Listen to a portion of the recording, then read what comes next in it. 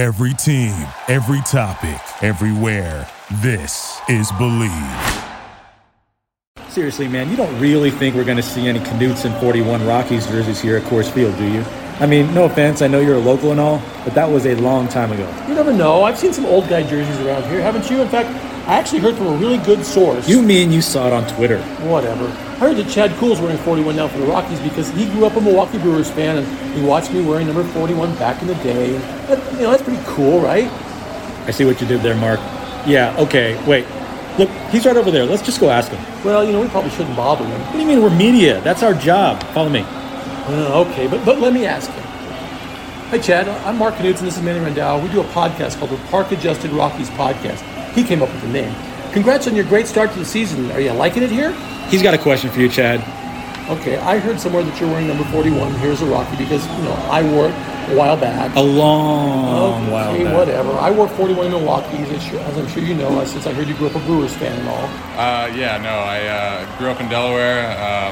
Kind of watched the Phillies kind of growing up, but never really heard of you. So when they gave me 41, I don't think it really had some significance behind it. Sorry. Yeah, what show am I on? It's the Park Adjusted Rockies Podcast. And now, here are your hosts, Mark Knutson and Manny Randall. The early 2000s were sort of a forgotten era of Colorado Rockies baseball. Larry Walker was on the downside and about to be traded. Todd Helton was carrying the load with a team dubbed Todd and the Toddlers. During that time, the Rockies acquired talented center fielder Preston Wilson, who just joined the 30-30 club the season before from the Florida Marlins in a deal that sent Mike Hampton out of Denver. Wilson was an All-Star in 2003 when he blasted 36 homers and led the NL with 141 RBIs. Just as importantly, he patrolled the vast expanse at Coors Field like very few have since. Wilson only spent 2 seasons in purple pinstripes, but he got a good feel for what's needed for the team and for any individual to have success as a Rocky. This week, he shares some terrific insights with us on this episode of the Park Adjusted Rockies podcast. You do not want to miss this. We're back right after this. For the best selection of autographs and memorabilia from your favorite sports stars past and present, look no further than denverautographs.com. Find what you're after on the web or at either of their 2 Metro Denver locations, Colorado Mills Mall and Flatirons Mall. Broncos, Rockies, Avs, Nuggets, and much more. It's all at denverautographs.com. The place to catch all the big game action is at Stoney's Bar and Grill, now with 4 great locations, including Winter Park and the original at 11th and Lincoln.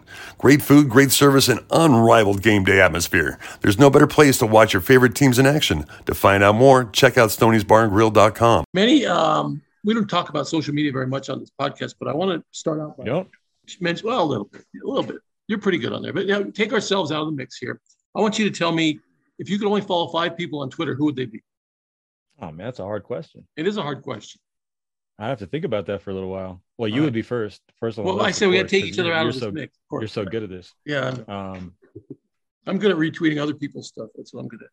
Yeah. Well, I know Preston Wilson's a great follow. That's for sure. I know that's what you're leading into. See, now you ruined the surprise. You ruined the surprise. What surprise? That was a given, man. Here's my top 5. And in no particular order. We all follow Rex Chapman, right? Got to follow Rex Chapman. As a pitcher, Tom House is on my list. Stan Van Gundy is great on Twitter. Stevie Van Zandt is really good on Twitter. And, of course, our guest today, Preston Wilson, former Colorado Rockies center fielder. And, Preston, welcome to the podcast. Appreciate you joining us. Thank you guys for having me. You played center field in Coors Field for a couple of years. During a kind of a forgotten time in Rockies history. It's kind of in between. You saw Generation R coming up, the Matt Hollidays and those guys. Yeah. But Larry Walker had retired. Todd was still obviously carrying the load there. What were your impressions now when you think back to those days with the Rockies? You know what? It was a time where it was kind of in between. It was after the whole Blake Street Bombers era. Right. Helton was starting to be on the downside of the arc of his career. Still very productive, but down on the downside. Larry Walker, with the shoulder issues and everything, definitely wasn't anything that he was prior. I mean, he's still one of the greatest players I ever played with. But it was, you had the Jason Jennings. He was just coming in. He won Rookie of the Year there. So you had some guys that showed potential. Clint Barmas was there at the end of my last, the second year I was there. Barmas was there and, had that great run, but they ended up having that shoulder injury.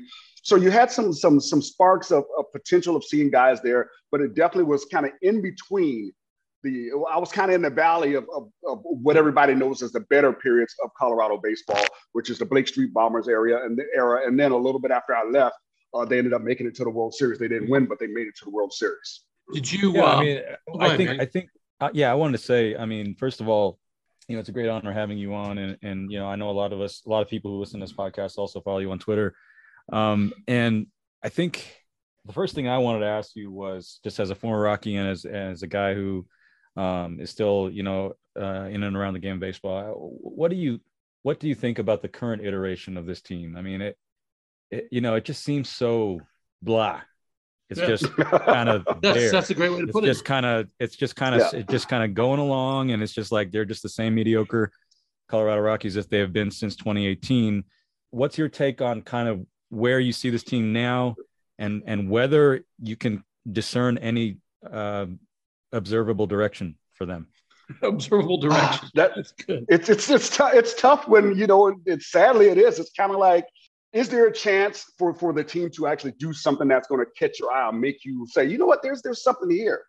And honestly, it just feels like they've kind of gotten into this rut, kind of just like everybody. They go to work, get into it. They've lost the expectation of success. They've lost the expectation of good. And whenever you have that, there definitely needs to be some kind of shakeup, whether it's in personality of the players, personality of the coaches. But the one thing you don't want to look at a ball club and feel like they're disinterested. And sometimes I look at that ball club and I feel like they're totally content with what's happening right now. Well, at least they are in the front office. We're pretty certain of that. You were, like I mentioned, Generation R before, and that's a catchphrase that a lot of people probably don't remember, but that was the theme basically during your years, that they were building towards something.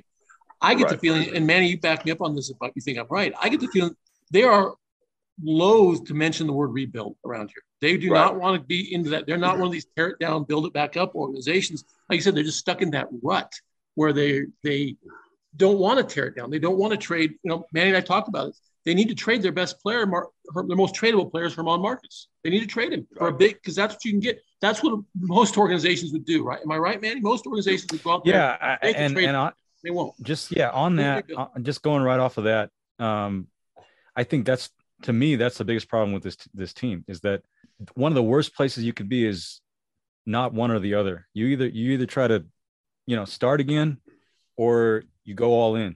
But if you're just going to sit there in the middle, especially in like the National League West, the Dodgers and the Padres, Southern California is not going to just up and, well, maybe it'll move out into the ocean. I don't know. Maybe there'll be, something will happen, but that's going to make them the NL West. So, but I don't. They're not just going to up and be geographically gone. Those two are the class of the National League West. The Giants are, I think, regressing a little bit back to where we thought they might be last year, but they're still a playoff team. You can't just kind of be just lukewarm, in the middle, and I think that's what this, like Preston said, there's this kind of, it seems like this kind of contentment there that we're fine with what we are.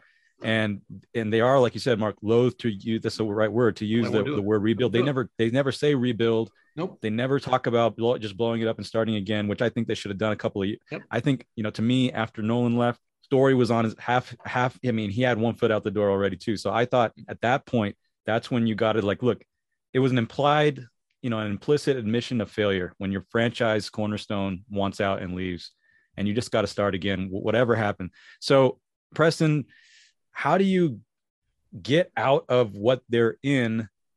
And I say that with knowing full well that this front office is, as Mark said, seemingly very much just fine with how things are. They just literally just broke the bank for Chris Bryant.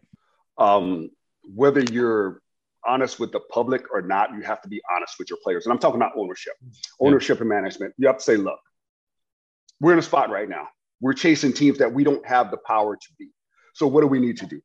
We got to clear house, or are we going to stand pat with what we have and try to do something to add pieces here and there? Where that stand pat, try to add pieces here and there doesn't seem to be working, because I think the team has kind of settled into the resignation that they're behind those teams and they have nowhere to get them. So if you're going to say, okay, this is where we are, this is what we're doing, or you got to go to the team and say, look, we got to shake something up. We got to move some pieces. We got to do something to not only make sure that this team in the major leagues is ready to compete, but we got to stock this minor league somehow. Exactly. We got to go and get other teams' best They're two of their top 5 prospects. That's what we're looking for when we go to make a trade with a team. We're not trying to get some journeyman. We're trying to get players that are going to build our system where we're going to win consistently, not just now, but maybe for the next 6 or 7, 8 years. And if you can do that, then the team will start to buy into it. But if you're doing right now, what you see they're doing right now, you're going to get these results of the team realizing, we spent a lot of money on this one player to kind of put a little bit of salve on the fan base to let them know that after we lost Nolan, that we're not just giving up on everything. But then if you don't really have much to go along with that player, you really spent money. And it's kind of like eyewash. It's like, I'm coming to work, and there's these dangerous hazardous parts every day, but we got this eyewash station there to sure we care about safety. And I mean, like Mark and I have talked about this too, and we feel like, I think if I remember correctly, we feel like that if they moved Crone, if they moved Bard, if they moved even maybe Marcus, if they moved a bunch of these guys, you can get a really nice return right now for a guy like CJ Crone, Daniel Bard at the back end, the way he's pitching. Guys that can really help a team down the stretch that wants to seriously compete in October, and you could really kind of restock. And this team is bottom heavy. Yeah, exactly. This team is bottom heavy on their farm system. Most of their guys are at the best at AA. Most of their guys are at single A, AA that are in the top 30. And you need, you can get some major league ready or AAA kind of pieces that are top prospects from other organizations. I think the fear around here is that after they stood pat with, like last year with Story, when, let's just put it this way, for Story and John Gray, they got 1 draft pick, compensatory draft pick. That's it. Yep. And they could have traded those guys at the deadline. There's just an idea that, we'll resign them, or whatever. And they both walked. And I think a lot of people saw that coming. There's this fear around here that I think that they're not going to do it. And do you see the Rockies under new GM? There's a new GM in there. Obviously, it's not like, he was interim last year. Do you see them maybe finally saying, man, look, like, we're not going to compete this year. We're not going to compete next year. We've got to just admit that, and let's start working on 2024 and 25 now. Or do you think they're going to kind of follow the same blueprint? You know what? I'm hopeful that they're going to kind of switch it up. Simply because I think the idea when they switch general managers, look, we're kind of in this little quagmire right now. We don't want to stay there. So if you're going to make that move, then that's the move you make to try to get things going, get some different thinking in there. But I will say this about when your prospects are A-ball or lower, that's not good. Right. Because it's easy to say a kid is going to be good when he's in short season or an A-ball. That's why getting a compensatory draft pick, man, like you get a draft pick, you could have traded for known commodities last year for Story and, those guys. The biggest jump in minor league baseball is from A-ball to AA. When you get a guy in AA, that's when you start seeing how he's going to face major league pitching and how he's going to look facing major league batters, because that's where the major talent is in AA. In AAA, you really have guys that are, maybe better than AA, but they might not quite be good enough for the big leagues. So that jump isn't as big as from A-ball to AA. So I think when you look at teams and you talk about their prospects that are in AA and some are AAA, or I'd say high A, AA, and then a few at AAA. Those are the teams that have the stock systems. Because when you talk about a guy that's in just regular A-ball or a short season, you don't really know what that guy's going to do. You're simply looking at tools. You're not looking at production.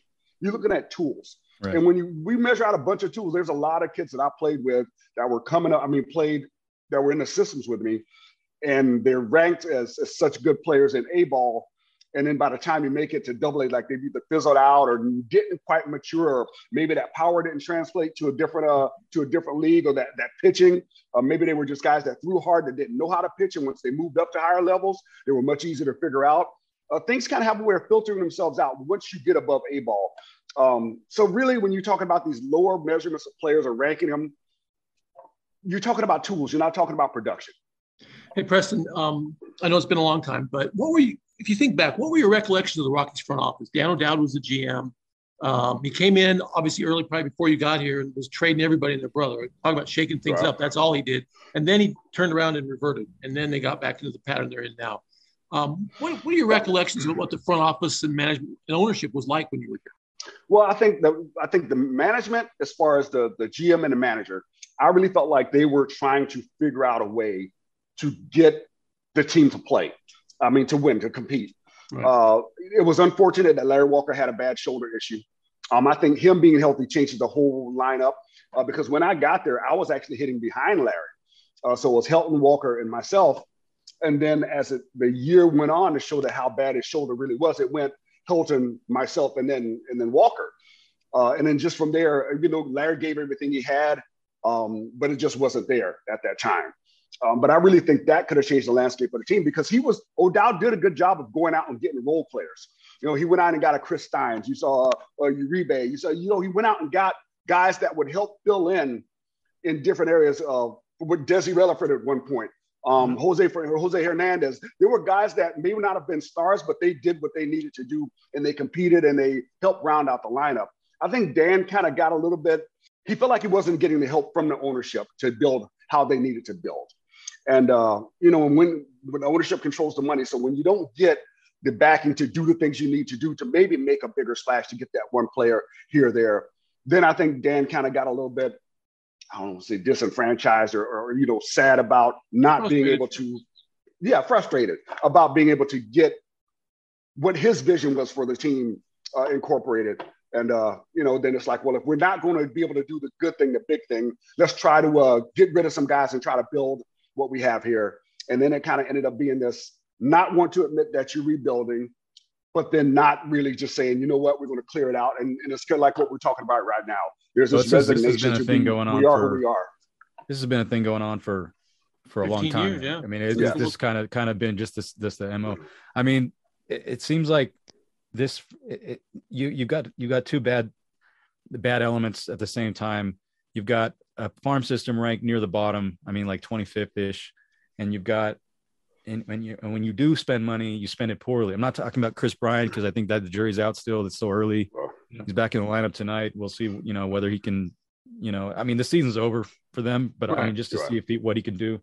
But in the past, the Ian Desmond sign. I love Ian Desmond. We, as a person, we used to talk all the time and stuff. But he was not the guy that they were paying him to be. He's not a $70 million player. And like that, so the expectation was placed upon a guy who that wasn't just who it was. He wasn't who he was, and he was basically hired to play a position he never played. And so like that, and then obviously you go all the way back to Mike Hampton and those guys, and you go back and the actual money spent has burned them a lot in the past. And I feel like if that makes them gun shy, going forward about how to spend money, but it's like you're putting yourself in these positions. So like you spend money poorly, then you're like, no, we spent money before, it didn't work out. Well, that's your fault, right? That's your problem. You got to figure out how to spend that well. And you talked about Dan O'Dowd and the role player thing. I feel like in 2018, that was their chance. Like after they get to NLDS, they were swept out by Milwaukee. After that, I remember talking to Arenado and right after that, and he said something that is funny because the day I was walking into the park that day, and I saw like a Dante Bichette jersey outside, and I texted him like, "Hey man, they still love you out here and stuff." And he's like, "Man, that's awesome." Like I was just walking into the park for Game 3. He's like, "Man, you know what? I never thought that the Rockies' problem was going to be hitting, but it's hitting right now." And because they're pitching, they have that young kind of rotation with Freeland and Marquez going. They were all locked in that year. And after the game, Arenado said, usually the problem here historically hasn't been hitting, but right now it has. That's what it is this year. I mean, they were just silent in the division series. I know they were run ragged. They played the Cubs. They were in like 3 different cities in 7 days. But the bottom line is that the Rockies, my brother said this one time, as a matter of principle, it's a great quote, matter of principle, the Rockies should never be last in offense in anything. It's just because where they play and who they are and what they ought to be. And I think there's a lot to that because, and I thought that was the offseason to go and get it. Like right then, that was the point where you got DJ LeMahieu, you got Trevor Story, you got Nolan Arenado, you have Charlie Blackmon at his peak, and that young rotation. And that was the window. And they didn't add the role players, those guys that you put around the superstar guys to do that. And that's where they lost that chance. And now it's like, now they seem to be just directionless. And I just don't know how you get out of that. With the way you get out of that is you have to really work from the bottom up. And when I say bottom up, I mean, you're scouting and you're coaching in the minor leagues. You need to reevaluate that because what that does is that puts you in a position to be able to grow role players. Like there was a situation with the Miami Marlins a few years ago, and I'll never forget this. They were so depleted as far as guys in their system. And this was before Jeter came and all of that. Their minor league system was so depleted. They had to go out and sign Steve Lombardozzi. Steve Lombardozzi is a great kid, or a great man, nice guy, all of that, worked really hard. But you should never have to leave your system to find a Steve Lombardozzi type of player. Those players they should be everywhere. And that just goes to show you when your system is not built right from the minor leagues of coaching and scouting, you have to go and find an average player. No, you should have average players in your minor leagues. A guy that you can say, you know what, we can stick him up there for 10 days and he'll be able to not hurt us. You should have that in your minor league system. But this was before the Marlins reevaluate their minor leagues and their coaching. Sometimes you got to bite the bullet. You got to say what we're doing, these players that we are growing and producing, especially hitters, is not good enough. And how do you fix that? You have to reevaluate and be honest with yourself about what you're teaching, how you're teaching it, and who you have teaching. They haven't been very honest about what they have, who's teaching what around here. Like I said, the quote last year, Manny, the alternate, work in a parallel universe, alternate universe. It's true. Hey, Preston, I want to shift gears a little bit here. You played center field in a lot of ballparks, and including Coors Field. I got a chance to go out we had an alumni day 4 or 5 years ago. You should have been there. It was a lot of fun. And I went, I'm not going to take batting practice. That wasn't come next year though, because next year is 30 years. I think we'll have something next year. So, all right. Well, I'll look for the call. I decided to do the bucket. I did that for a long time in my life. I can go out there behind the shag ball, but I was just dumbfounded. I've been to Coors Field hundreds of times, right? But I'd never been out behind second base. And I got a chance to look at that outfield, and I was just dumbfounded how big that outfield is compared to the places I mean, you could sit Fenway Park inside it. It was ridiculous. Mm-hmm. Was that your impression when you first arrived? You looked at that space and said, "My God, this is Yellowstone Park, not Coors Field." Yeah, when you get out in center field in a Coors Field, the first thing you realize is that there's no. You almost feel like you have no boundaries because the gap in left center. Like if I'm facing home plate right now, this gap is right around 400 feet, like in that peak in that corner there, triples corner there. And then over here to this side, I'm wide until I get right to almost dead away right center. Then it starts to break in a little bit. So you feel like there's absolutely you're not ever going to run out of space. The only time you run out of space is when the ball is out of the ballpark. One of the things you've never seen or really don't ever see in Coors Field, and this is kind of trippy because after playing there, you realize it, and then you watch the games and you see it continue to happen. You never see an infielder call off a fly ball to an outfielder. You know what I'm saying? The infielder never is going back and he's calling up. The outfielder always going to catch that ball. I can't think of one off the top of my head that I remember. Yeah. So it's one of those things where you have so much responsibility as an outfielder, and especially a center fielder. You know, I don't know how Charlie Blackmon played center field for that long in that environment. You know, that's something that takes such a toll on your body especially when you go to stadiums that are near sea level or lower altitudes. And when you come back, the third day was always the toughest on me. The first 2 days was kind of adjustment, but that third day, it felt like my legs, the hamstrings were like made out of wood. Like it took so much work to get loose. So I'll tell you, anybody who plays center field at that ballpark and can do it for a long period of time and do it and be productive like Charlie's done, my hat's off to you, man. Do you think? I remember Ellis Burks was Alex Burks was saying about the center field there. Like they had Larry play center field a little bit. That's why he broke his collarbone in '96. He didn't want to play center field. But earlier on, Ellis, when he was in Boston, they tried to move him to right field, and he thought that was he's a young player. He thought that was kind of like a demotion. They wanted to bring Brady Anderson up, and he's like, no, I'm a center fielder, and he's like, I regretted that because it might have saved my legs a lot, and obviously we know what happened with his legs. So and then just to take that, and that's Fenway, right? I mean, to take that and then put it, like you mentioned, Mark, you can put Fenway probably inside Coors like that in the field, insofar as the field itself, to have to deal with center field like that. I mean, it's just one of the, we talk about Coors as a problem for the Rockies. And I think this came up on Twitter the other day, like you need to make it your place, right? I mean, somehow, because if you make it, like Burks said, when we would fly back, we'd be like, Nightmare on Blake Street. Here we go. Come back, because we were the nightmare for them. We were the last BP group because the pitcher stretching, we want to show them what they're going to see. And now it's kind of like they're scared of their own ballpark. But one of the big problems is that center field, because they've been trying to, they've had some athletes out there, but when's the last time you had it's been years since we had guys like you patrolling out there that could cover a lot of ground. And it's just do it the way you need to with the flight of the ball and everything else. It's just there's so many built-in disadvantages with Coors Field. How do you make it your advantage And is it just basically go back to the Bombers and out slug? Oh, no. What you do is you find players or you draft players that have the ability to play the way they need to play. And this is one thing I give St. Louis Cardinals credit for. When they draft a player or they sign a player, they don't do that in the hopes that this player will become a different type of player. They say, this is who you are. This is what we want. You know, even when I was with Houston in 2006, and I ended up leaving Houston and eventually signing with St. Louis. When they called me, they said, we want you to be yourself. We're not trying to get you to be, we want you to come, be a slugger, play good outfield. That's what we want. We don't care if you hit 210, as long as you drive the ball out of the ballpark and you drive and runs, that's what you do. And it just takes such a weight off you. So now when you talk about a situation like Ian Desmond, think about the opposite of that, bringing him in and now asking him to do things he's never done before in his career. That money doesn't make up for that. You can't just be someone else.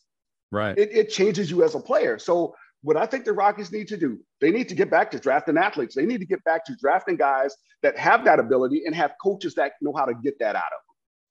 Because if you don't, you can't make someone who they aren't. You can't give someone, range in the outfield, even if you like their bat. You can't do it. So you got to have teachers. And it's like it's like what they're doing with pitchers, right? Like grooming your own guys. Right. So pitching was such a flaw for them, for that they just focused solely on pitching and made sure that they invested in that pitching and investing in the teaching and instruction and how to build these pitchers and how to get them to pitch in Coors Field. Well, you may have worked on your weakness, but I think maybe you forgot about your strength a little bit. And now when your strength becomes mediocre, or what should be your strength, now you got to retool that. You might have to start paying coaches in your minor leagues a little bit more to entice some of those great coaches. I mean, every team knows who the great coaches are because players talk about them. Players will be like, oh man, when I was in this system, for me, for instance, when I was with the Mets, I had a guy named Rich Miller, best outfield instructor I've ever seen in the minor leagues. He was a little bit particular and pedantic about a few things that he just wouldn't let go, but he got the best out of you. And how I know? Because he coached Jay Payton. He coached Terrence Long. He coached me. He coached Benny Albayani.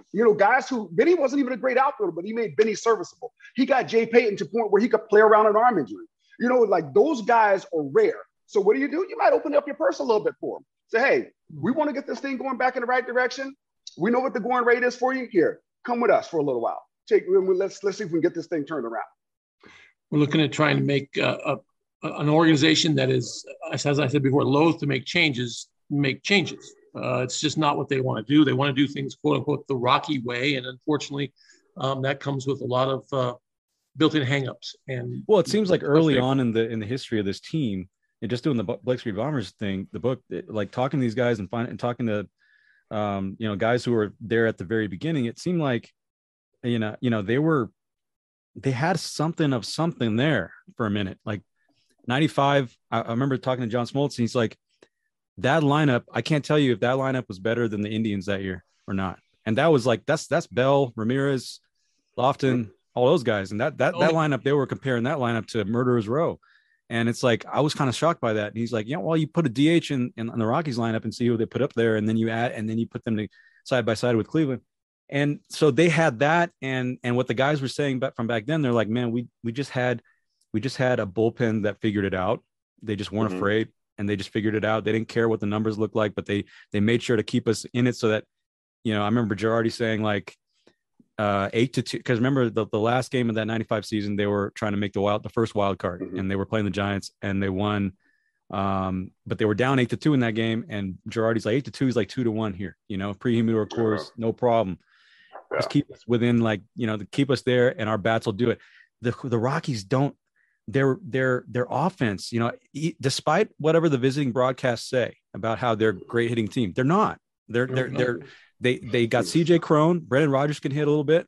That's about it, And so everybody else is kind of a slap hitter, a light hitter. And Coors Field, to me, it seems like it's always, if that's your place, if it literally is a meme, Coors, then you got to make it your place. I remember some people from the Giants in the late 80s saying, Roger Craig told us, he's like, man, I don't want anybody complaining about this place, the wind, the cold, the whatever, right? Candlestick, make it your place. And I just feel like the Rockies need to change that mentality about making it their place. What do you have on that? Right. Oh, I absolutely think you have to make your home environment hell for another team. I really do. I think you want to make the other teams have these thoughts coming in, like, oh man, we're going to Coors. And I want you want those people to have those thoughts and worries when they come in. Why? Because it's going to take away from their performance. Right. But I also think internally, what you have to do is make sure the players that you have, their ability translates outside of Coors Field. Because when you have minor leagues, you got to realize minor leagues are regional. Yep. So a lot of times when you play in the minor leagues, you have teams that are playing, within a few hours of each other. So that means the topography of the land is the same. There's going to be similar altitude.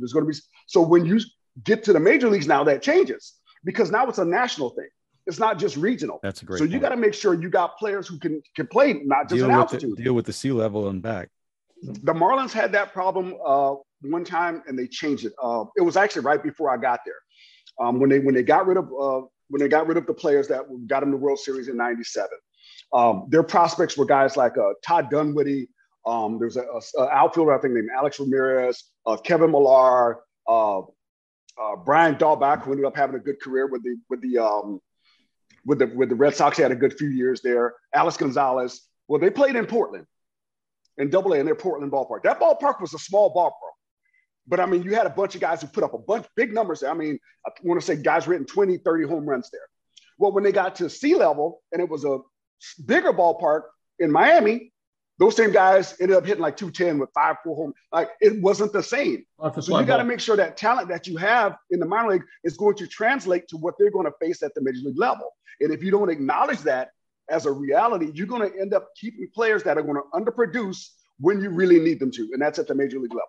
How do you do on that point? How do you deal with the breaking balls? Because it's one thing. That's a great point. I mean, because like you're talking about the regional minor leagues, and then they just get into this situation where it's like it's just totally alien to them dealing with the sea level thing. How do you deal with? They've never seemed to be able to figure out. It's not personnel because all 30 seasons. You can go through all 30 seasons. You had the Blake Street Bombers. You had Helton. You had you guys. You had everybody, and they as a team, you guys never hit well on the road. How do you deal with the obvious Coors hangover thing with the breaking balls? For me, I think it's something where I played at sea level on a few teams. So to me, my splits weren't that bad. Like because I understood what it was. But I think if you have, like the Rockies have, you have a team that plays your AAA, has high altitude. Albuquerque, yeah. Right. So when you come to and then in Colorado, they have a team in Colorado Springs or something like that as well. They did. Yeah, they did, but they still have one in Grand Junction. So it's okay. So it's still altitude, right? So so what you end up having is you have players who've never experienced on a grand scale, like playing a lot of games outside of that environment where that breaking ball is sharper or nastier. I honestly think what they may need to do is they need to have at least one or two of their minor league teams change their in an area at low altitude. Because now you're going to have players who've experienced that. But if you have something that's totally foreign to guys all the way up from AA, AAA to big leagues, then when they go to teams like Miami or go to Houston, now they're sea level. So now it's different. The hitters haven't seen breaking balls breaking that sharply. They haven't seen, outfielders don't know what it's like for a foul ball to start hooking foul because when you have less friction in the air, the ball doesn't go foul as much. So you have more fair balls. You got a lot of things that happen at low altitude that don't happen at altitude that players have to get and confront and be aware of. This is reps. It's reps. You got it. You just gotta. You gotta see it. You gotta. You can't tell a player what it's like to play in Coors Field that's never played in Coors Field, because no matter what you tell them, until they experience it themselves, they don't know how to register it. Like I had a system where when I came home, and as long as it wasn't like a humidity or really soggy air, I tried in my mind. I'm overplaying that ball by 10 yards in my mind, because I never wanted to take an angle on a ball where I'm flat and then it goes past me. I'm going deep first, go get my angle first, and then I know it's going to hang up so then I can cut it off. So you have to learn how to play that. Now at sea level, you can't do that because you're going to have the ball end up dropping before you can cut it off. So your angle has to be more direct when you're at lower altitudes. So there's things that you have to experience and learn about yourself as a player, and your coaches have to be to acknowledge it too, to make you aware of it. So I really think one of the things they need to do, and this is hard to do, is you got to figure out a way to get your players in the minor leagues to play at some of those conditions before they get to the big leagues. And if that means moving one of your teams to a lower altitude, yeah, you're going to have to do that. Hey, Preston, you've done a lot of things since you retired, you've done, including some media stuff. Have you considered going into coaching, front office work? because this is good stuff, man. This is really good stuff. I mean, really. I mean, I was just thinking, just having players not have to like suffer these kinds of issues. I mean, like have it be jarred by this stuff when they're in the big leagues and having to have dealt with it before. It's really good. Well, I think I've thought about it. And I think if the right situation comes up, I will definitely do some coaching. But I think the thing we've gotten to in baseball is we've gotten so used to trying to stop players from failing that we've forgotten the value in the struggle. And I don't mean you want to beat a kid down mentally. What I mean is, I've heard of organizations who, if a pitcher's, pitch past 4 innings, they're never going to give them a situation to pitch with the tying run on deck. Like, honestly, like I've heard that. There's organizations that do that.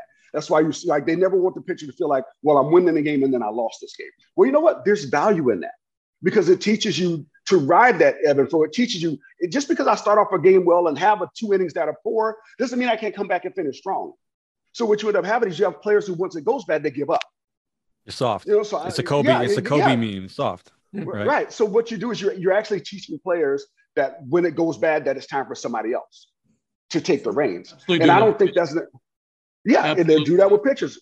So I think it's the same thing for hitters. You need to learn that to play in an environment where the ball doesn't carry, to play in a graveyard, to when like, okay, if I hit it, I know it's gone. Because that's when you learn your truth. That's when you teach these guys, hey, we're not trying to just loft the ball in there. We want line drives. If that line drive carries out, gravy, we're good. But we want guys that can compete in every environment. But you don't know how to compete in every environment if you've never been in it. Absolutely right. That's fair. Hey, before we let you go, Preston, one of the things we talked about off the top about Twitter, about you being such a good Twitter follow, is it's not just about baseball. It's about real life stuff. And you're very outspoken in your views, and I think Manny and I both share those views. Tell me what you think a baseball player, an athlete, any athletes, what's their responsibility now socially in this country? There's value in speaking out, but there's also danger in doing so. What do you advise young athletes that they should do now when they feel the need to speak out about social issues? Well, I think first you have to understand where you are in your career and what you can do, because honestly, some owners are not going to take well to you saying things that are counter to their thinking, and they control the money. So you really have to be careful in that aspect. If you feel like you're in an organization that's going to promote you, being able to say things that are really near and dear to your heart, then that's fine. But then after that, what you need to do is you need to do a self-check and make sure that this thing that you're saying is not about what you think, it's about what you know. And that also has to be piggybacked upon, is this a humane idea? Is this an idea that's going to be okay for every human being? No matter the ideologies of that human being, is this a thing that's in the interest of humanity? And then you go from there. Makes sense. Good advice. Manny, got anything to add to that? No, I mean, it's a polarizing time, right? We all have we all have the places where we're coming from on that. And like Preston said, I think it's good what he said as far as check yourself to make sure that what you're saying is something not just what you feel. I think we're far too much right now is about your emotions and what you feel, and not about what's true and what's not true. So I like that. Yeah, I mean, no matter what it is that you're saying, make sure that there's something that you can back it up with. And I'm talking about actual information, studies that have been done, things that have been agreed upon by multiple sources. Don't just go out there spitting things because you're emotional and you feel a certain way. Because what you end up doing is you end up defeating that idea that you're talking about because you don't have anything to pin it to. Listen, I never hit for the cycle either. I know you and Jeff Fry were having a change on Twitter. Yeah. I gave him up, but I never hit for one. But yeah, if people want a good Twitter follow, at Preston Wilson, you will not be disappointed. Great insights on baseball and life. We really enjoyed having you. Get you back again sometime. All right, I'd love to be back. Thank you guys for having me. Thanks, Preston. Appreciate it. Preston Wilson, Colorado Rockies All-Star 2006? 2003. 2003, yeah. I'm giving you credit. Okay, 2003. Don't let this dyed beard fool you, man. Is it dyed? Is that what you did? Oh yeah, I got a little color in there. Oh yeah. I ought to try that. You got a lot more pepper than salt. Oh man, don't do that, Mark. And I mean, I'm just thinking about that right now and what that would look like. I'm sorry. No. Actually, you know what? Go ahead and do it. Do it one time. We'll see. No. I'm sticking with the salt. Pepper's long gone for me. Preston, thanks for joining us. Man, you got a closer for us? Man. Yep, on the other side. We'll be back right after this. It's the Park Adjusted Rockies podcast. Stay with us. For the best selection of autographs and memorabilia from your favorite sports stars past and present, look no further than denverautograph.com. Find what you're after on the web or at either of their 2 Metro Denver locations, Colorado Mills Mall and Flatirons Mall. Broncos, Rockies, Avs, Nuggets, and much more. It's all at denverautographs.com. The place to catch all the big game action is at Stoney's Bar and Grill, now with 4 great locations, including Winter Park and the original at 11th and Lincoln. Great food, great service, and unrivaled game day atmosphere. There's no better place to watch your favorite teams in action. To find out more, check out stonysbarandgrill.com. This week's closer was ever so close to being about the direction of the Colorado Rockies once again. It's just the elephant in the room when it comes to this team. It's also just occurred to me that elephant in the room is a great way to talk about the future of the A's. But that's neither here nor there. Anyway, that all changed when Chad Kuhl, who, as we all know, wears the number 41 because he grew up with Mark Knudsen as his hero. Just check out the open to our show. Threw a 3-hit shutout of the Dodgers at Coors Field on Monday night. The Dodgers at Coors Field. I mean, 3-hit shutouts don't just happen at Coors Field. And a lineup like the Dodgers, absolutely unheard of. So here's to you, Chad Kuhl. Thanks for doing the open to our show. We're pretty sure that that's why you're having such incredible success on the mound, even in Denver. So, this definitely ups Kuhl's trade value, right? Do the Rockies deal him? We talked on today's show with Preston Wilson about whether the organization will change course and start to see itself as an aggressive seller. After all, the Rockies are clearly not competing this year, and as we discussed, it really seems it's time to move on by restocking the farm system to build for years from now rather than trying to compete with this roster in 2023. You've already got attractive pieces in C.J. Cron, Daniel Bard, and others. Add Kuhl to that list, and this could be one of the greatest opportunities the Rockies have ever had to bolster the farm system and make a big move toward improving in the long term. Will it happen? Only time will tell. But if the Rockies want to enjoy nights like Kuhl's with the background of a winning club, which is what it's all about, isn't it? It'll need to. Manny slams the door and we chalk up another W for this week's show. Our thanks to former Rockies All-Star Preston Wilson for sharing his insights on the Rockies, Coors Field, and the role professional athletes should play in society. If you don't already, you should really follow him on Twitter at PrestonWilson44. It's great stuff. That'll do it for this episode of the Park Adjusted Rockies podcast. Thank you for joining us, and we'll catch you next time. Thank you for listening to Believe. You can show support to your host by subscribing to the show and giving us a 5-star rating on your preferred platform. Check us out at Believe.com and search for BLEAV on YouTube.